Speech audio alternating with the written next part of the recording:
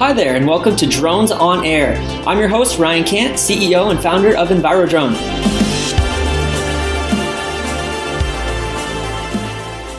Our podcast today is called Monitoring HABs with Drones. It's a special feature for World Water Day. We have a special guest joining us, Roger Tokars. Mr. Tokars is an optical engineer at the NASA Glenn Research Center.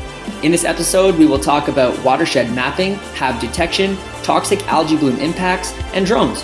We will learn about Roger and how his team developed a system to protect the Great Lakes ecosystems. Join us for an exhilarating flight on air through drone exploration, discovery, and innovation.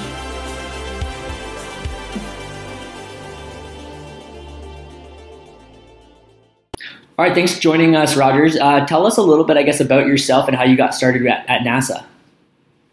Hey, my name is Roger Tokars. I have optics and photonics branch here at the Glenn Research Center.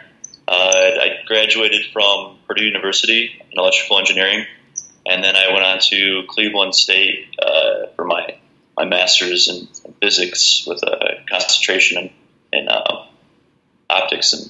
And I've been working with NASA Glenn harmful algal bloom monitoring for the past, maybe like 5 or 6, 7 years. And we just started working on drone systems recently, back in 2015. That's fantastic. Now, tell us a little bit about the work that you've started doing on blue-green algae blooms and how drones have been deployed to help you solve or answer some of the issues that you're trying to understand. We started looking at the blue-green algae because there's a specific kind of blue-green algae that's dominant in Lake Erie. It's called microcystis, which can be toxic. So we use the hyperspectral imager in order to distinguish between the algae and the water. And the idea was to map out an area and look at this the blue-green algae in order to identify areas of concern. And then we relay that information to water treatment operators so that they can take steps to mitigate that issue. That's brilliant. So now let's kind of scale back a little bit for our listeners. For those that don't understand blue-green algae blooms and these toxic HABs, can you give us a little bit of background about where their sources are and where they occur and why they're starting to infiltrate into our watersheds and towards the lakes and causing all of these issues? Give us a little background, I guess, on that. Yeah. So the algae blooms they happen in the summer when it's warmer, the warmer temperatures, and if there's nutrient rich waters. You'll get this algae growth, and they turn into blooms, and that happens specifically out in western Lake Erie.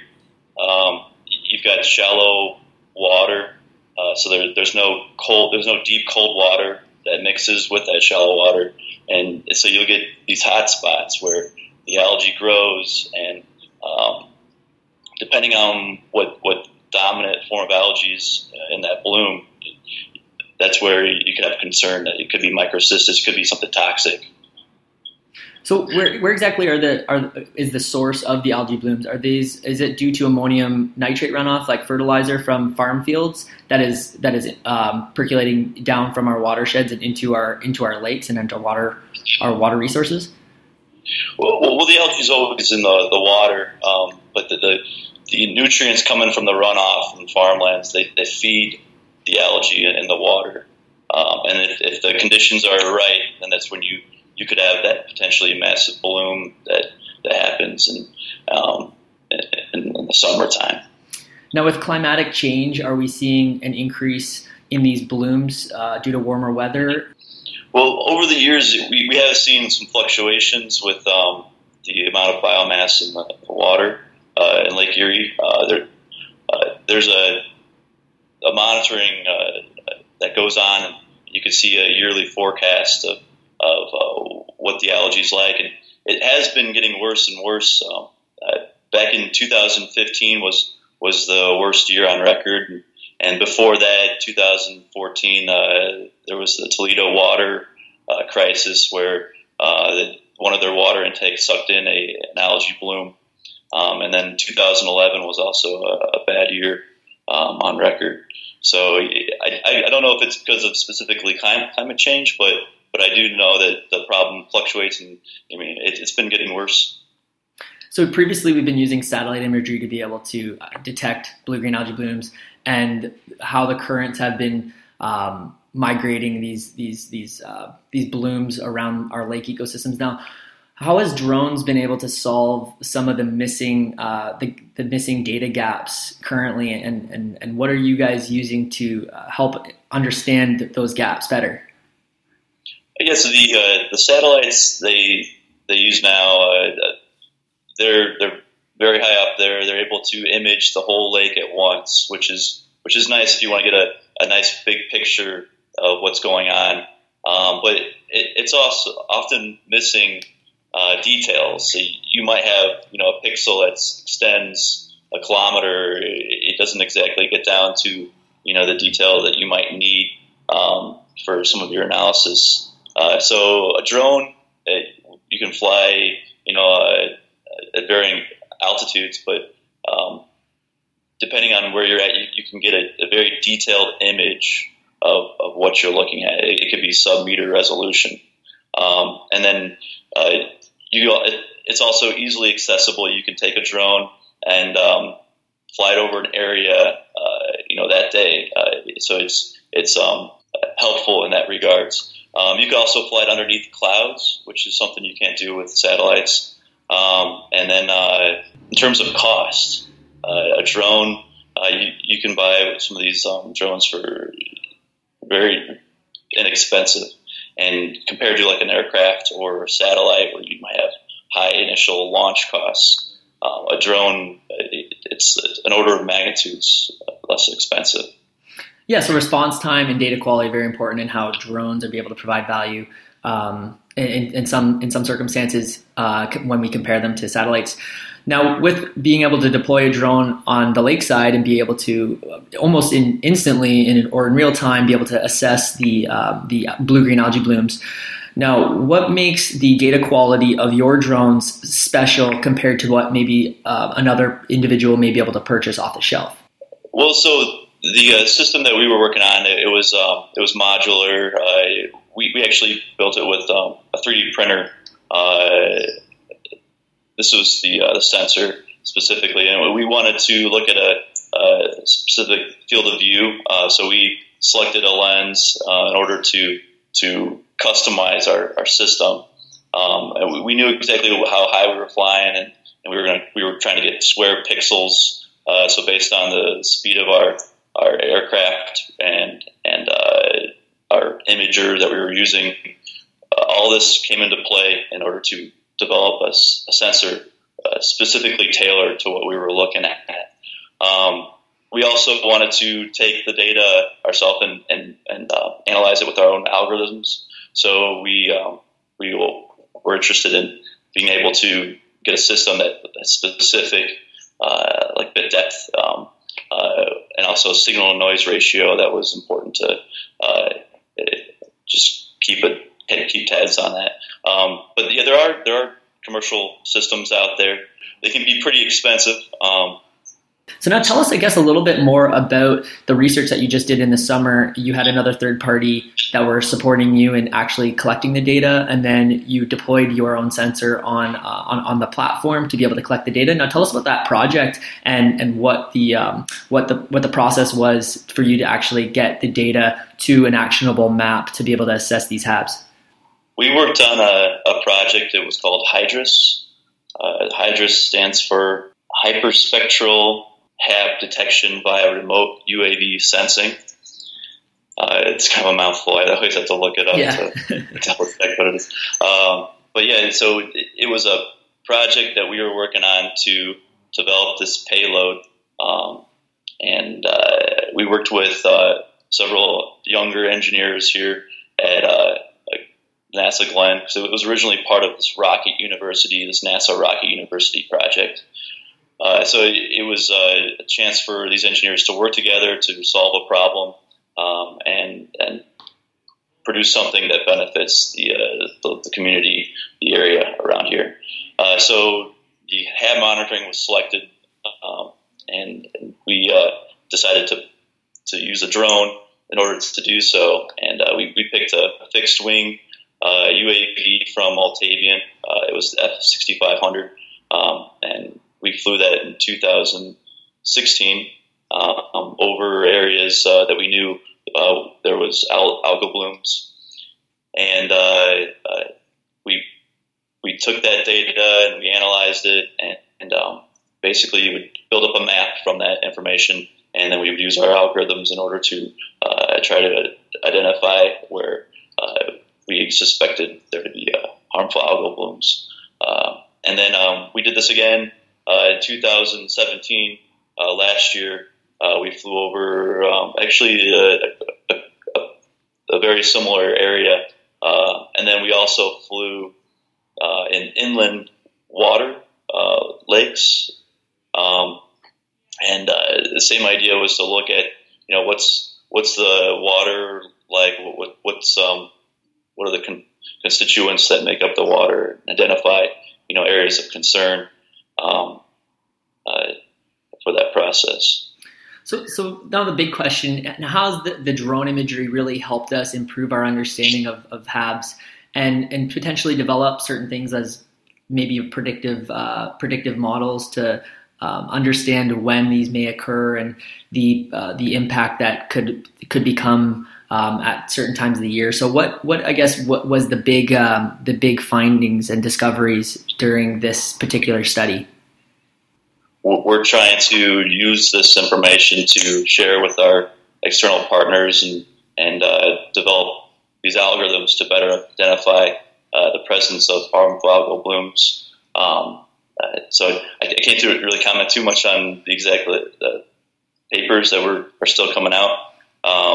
But the idea is the system that we're building is to better assist in the HAB monitoring that we're doing. Now, do you believe in a future where we'll actually have drones set up to be able to monitor HABs on a daily basis during the summer? And what do you kind of see that future looking like? Is it going to be something where we'll be able to control the drones from a remote station, say from halfway across the continent in California, and be able to monitor what's going on? And or do you think that maybe there might be a different way or a different practice how we could use this information to create another type of predictive model? Well, so the way I envisioned it, so you've got satellite data that provides information on a large scale, but it just might not be detailed enough. So what I was hoping there would be, whether it's a researcher investigating an area of concern, or it's like a water who has an intake location. He wants to, get a detailed analysis of what the area is like, where that water's being, sucked in.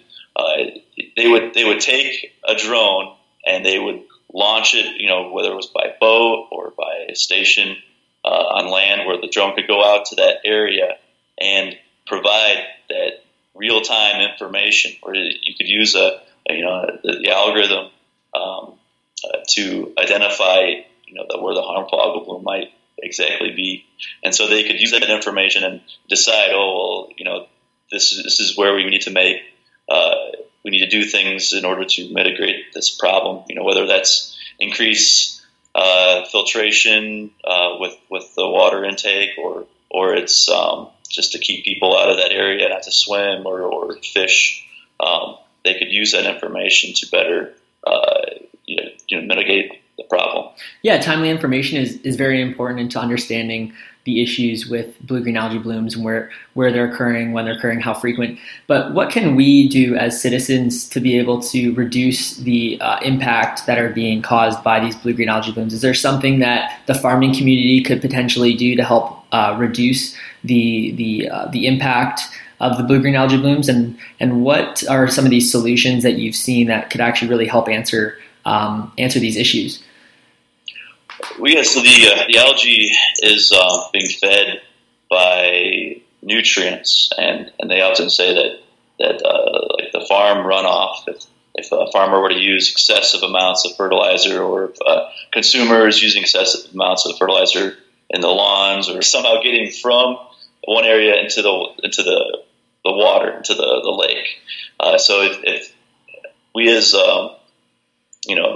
people trying to take care of the environment are more aware of what they're dumping into sewers and whatever is being run off, I think that awareness and taking steps to reduce that footprint that people do that affects our environment, that's a better way for us to manage this algae problem that we're seeing out in the water.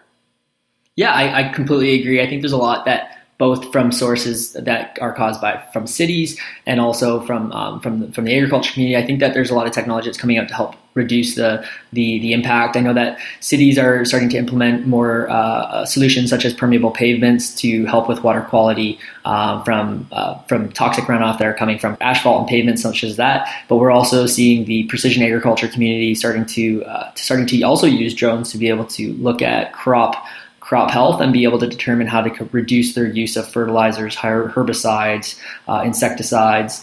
And so that's allowing us to reduce the issue of nutrient runoff and help solve some of these issues. I did also read that the current issue with blue-green algae blooms is an issue where some of the runoff is a long-term, it's a chronic impact of our ecosystems. And so one researcher from the University of Toronto, he had mentioned that the blue-green algae bloom problem won't be solved, unfortunately, within a 10-year span because current impacts from runoff will continue to infiltrate our watersheds through a 10-year period.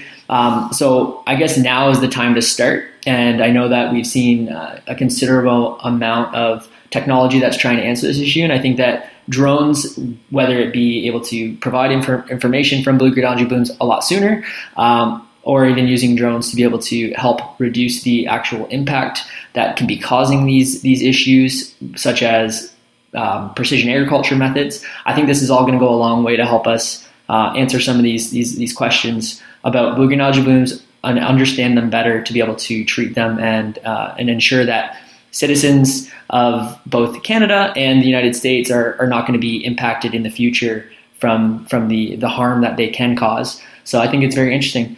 Well, thank you so much. Thank you so much, Roger, for joining us on the show. I think that this was really insightful to learn about blue-green algae blooms, and I think that the research that you guys have done and the sensor that you have built is very innovative. And I think that it goes to show that there's a lot of other opportunities that we've seen outside of traditional sensors that we can actually use to understand more about our environment and the ecosystems, and then the way that also that humans impact those ecosystems too. So thank you.